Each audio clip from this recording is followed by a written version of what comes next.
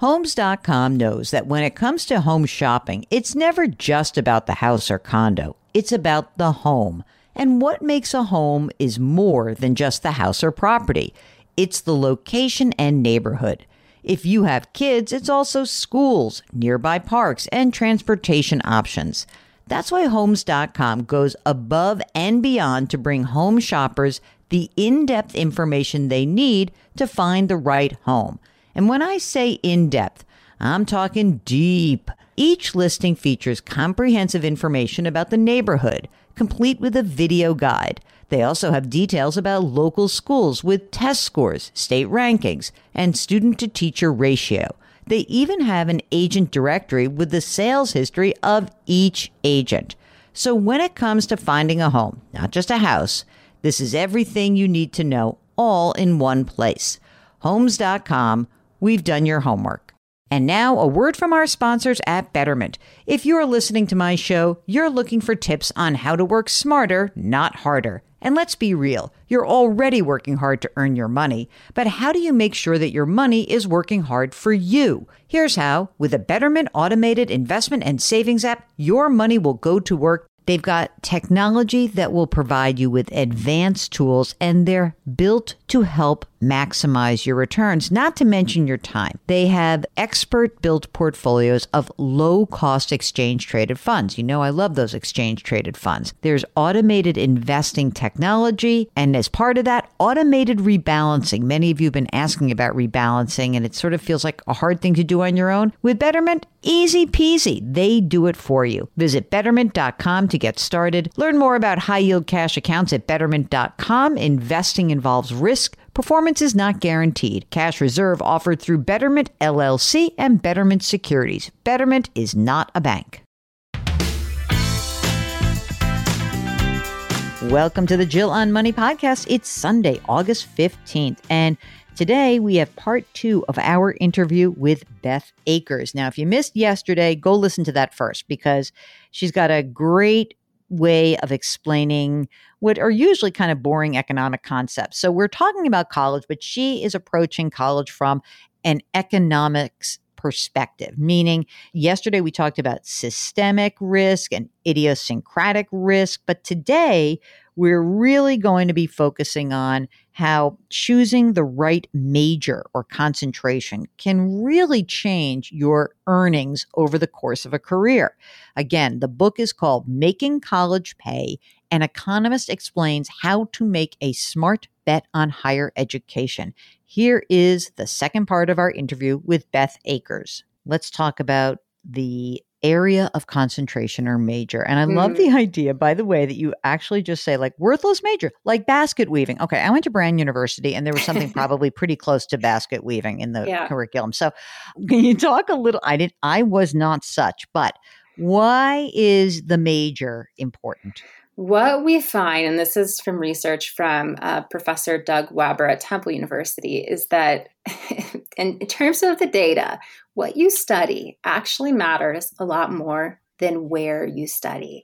So we put so much emphasis on getting into the right college, right? We celebrate where people are going. It's like a big Instagram reveal thing for high school graduating seniors these days. And no one talks about their major. It turns out that that's much more consequential in terms of whether or not you're going to see a financial return than where you go to school.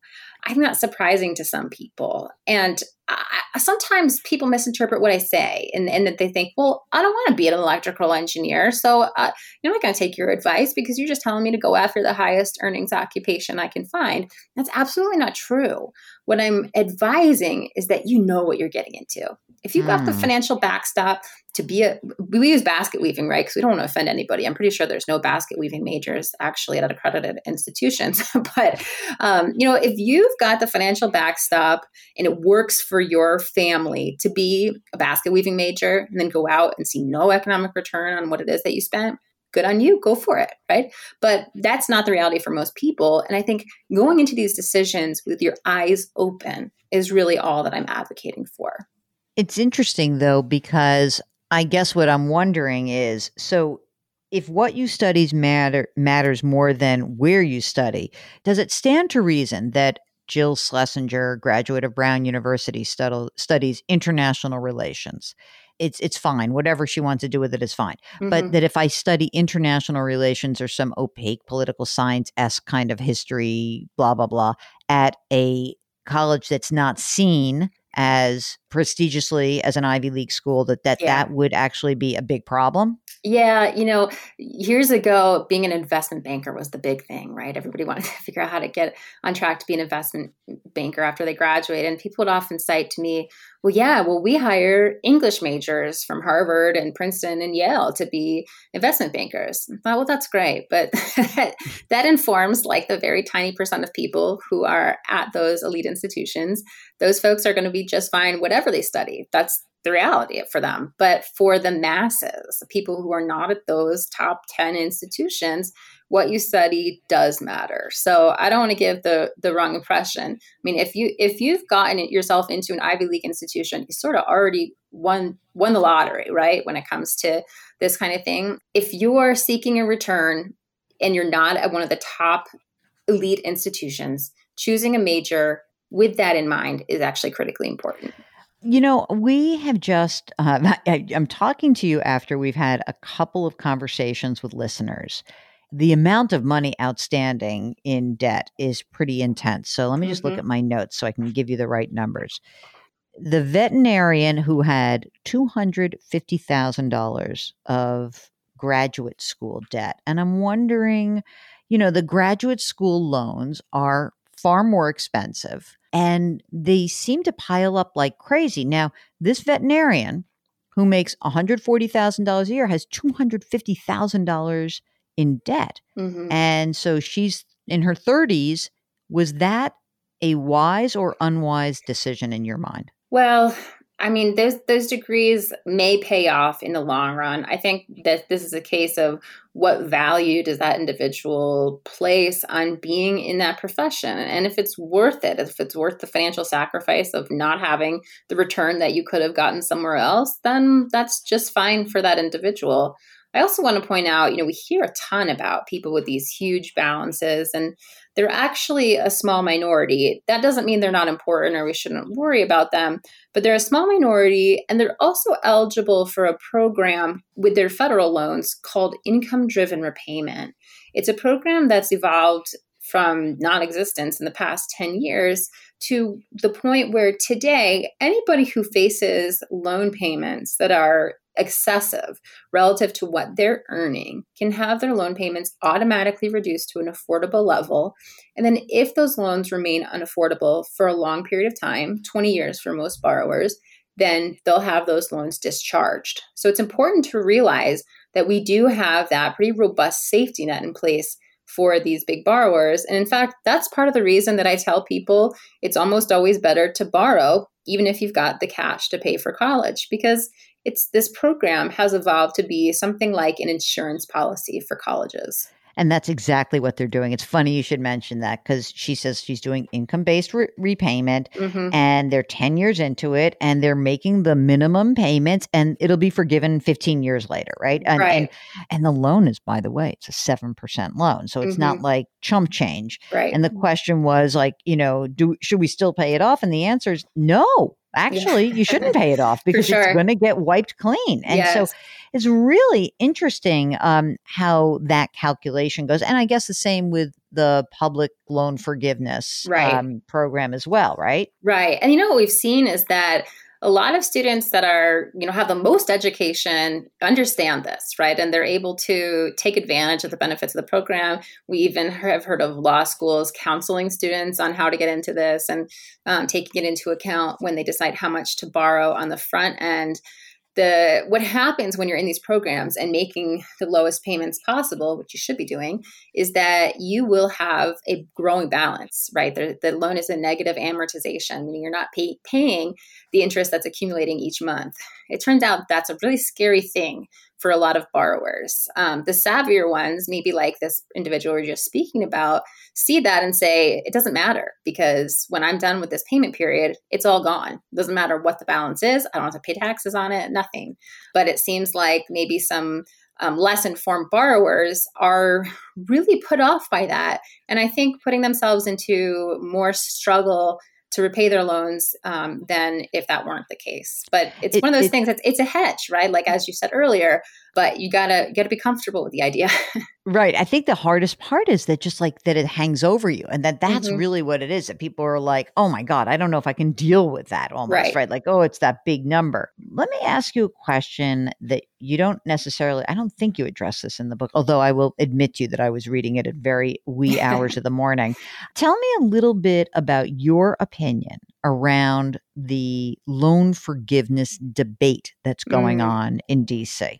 Yeah. So this book I really tried to write for an audience of people who are trying to make this decision and stay away from my day job stuff, which is this political commentary.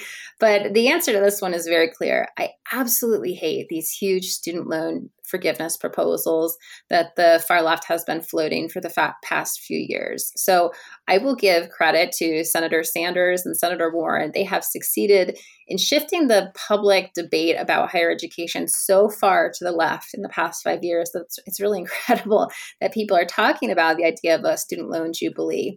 I'll tell you the two reasons I don't like it. One is that a lot of very high income borrowers will be the biggest beneficiaries. If you think about who borrows a ton, people who go to graduate professional school, lawyers, doctors, these are high income people. They have large debts, but their income more than offsets how much they eventually will have to repay.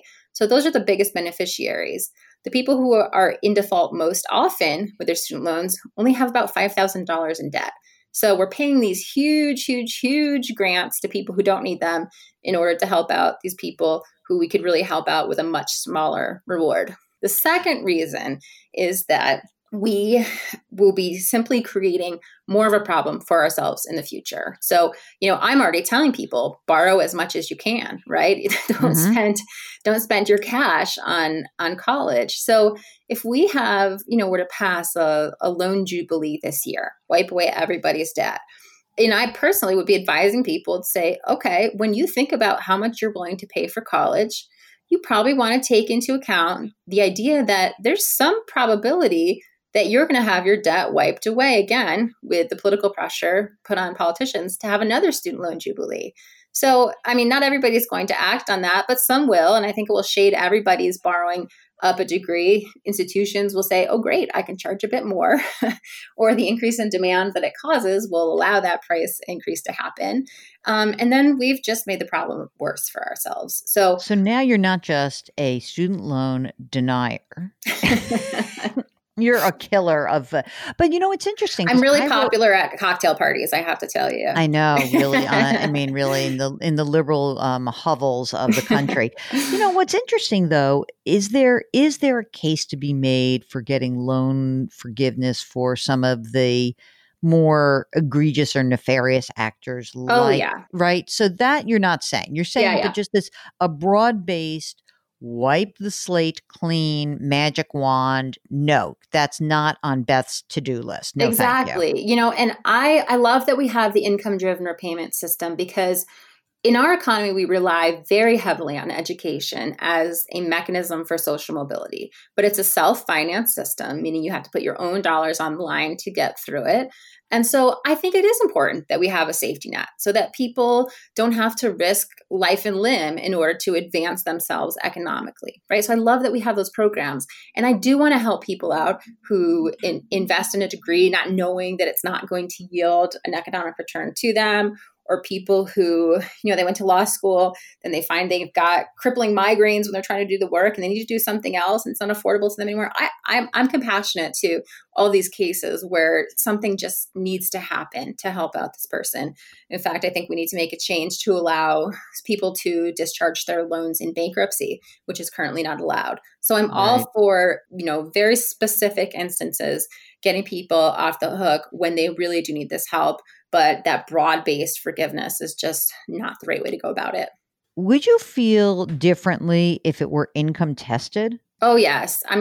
That's essentially what the income-driven repayment program does. It's income tested, meaning you get to pay reduced payments if your income is sufficiently low relative to how much you've borrowed.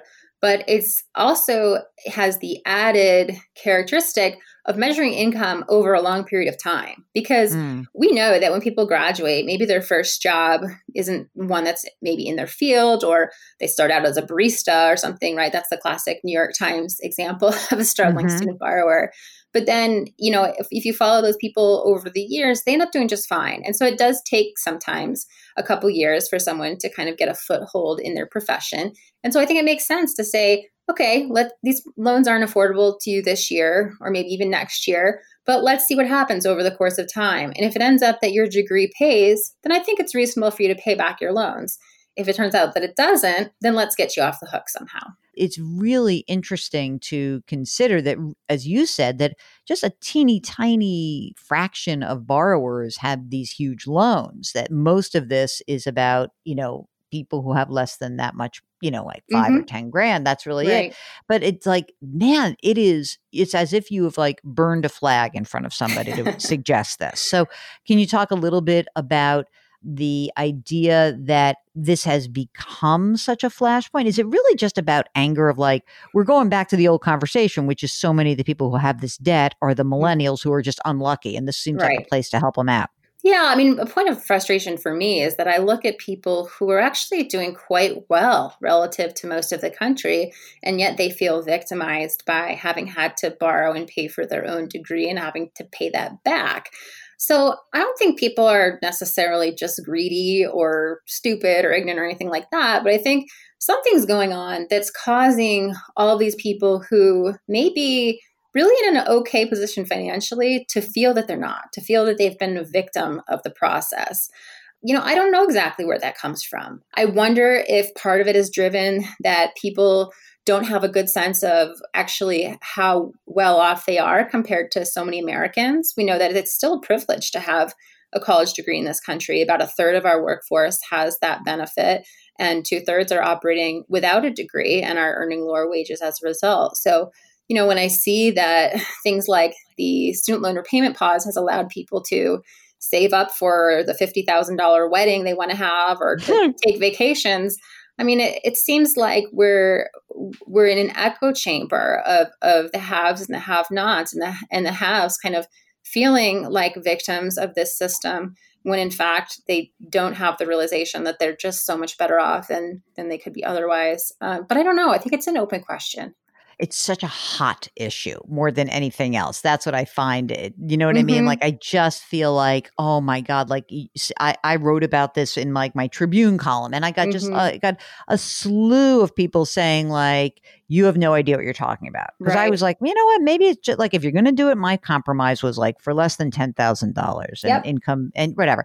Can we talk a little bit about some of the new forms of education, Mm-hmm. like these boot camps? FYI, my nephew, who graduated from NYU in a meandering degree of I'm not sure what, maybe like urban studies, Yeah. and then went to one of these boot camps and just got a major league 6-figure job offer from an awesome company. And I Yep. was like, didn't have to go to NYU at all. And would have, my poor brother-in-law could have really, I mean, he could have used that money for his retirement. But can we talk a little Right. bit about these boot camps or certificate programs? Are they worth it? Are they not worth it? What's your view? Yeah. So a lot of them are, and a lot of them aren't. It's just Yeah. not like a really satisfying answer. But, I sat down with a reporter from a major newspaper a couple of years back, and one of the first questions she said to me is, "So these boot camp things, they're a scam, right?" and I think that's our knee jerk in higher ed. Anything that's like potentially for profit or doesn't look like that traditional college experience of like sitting on the quad in the sun, playing frisbee between classes, right? It must be a scam, or it must be less than. My belief is that, we've overhyped this model of traditional higher education. It's hugely expensive, right? To have this Yeah. traditional residential college experience. And colleges will sell you on the idea, of course, that it's necessary, that it creates more value than, all the bits and pieces add up to seem it should be, right? There's some sort of magic created. I'm skeptical, right? I'm the cold-hearted economist. I think, there's got to be a more efficient way to educate people, to impart in people the skills that they need to be valuable to employers. And so I love models like boot camps. For listeners that don't know about them, They're often in the coding world right now, where somebody can take kind of a quick and dirty course, sometimes a couple months, and learn the basics of computer coding.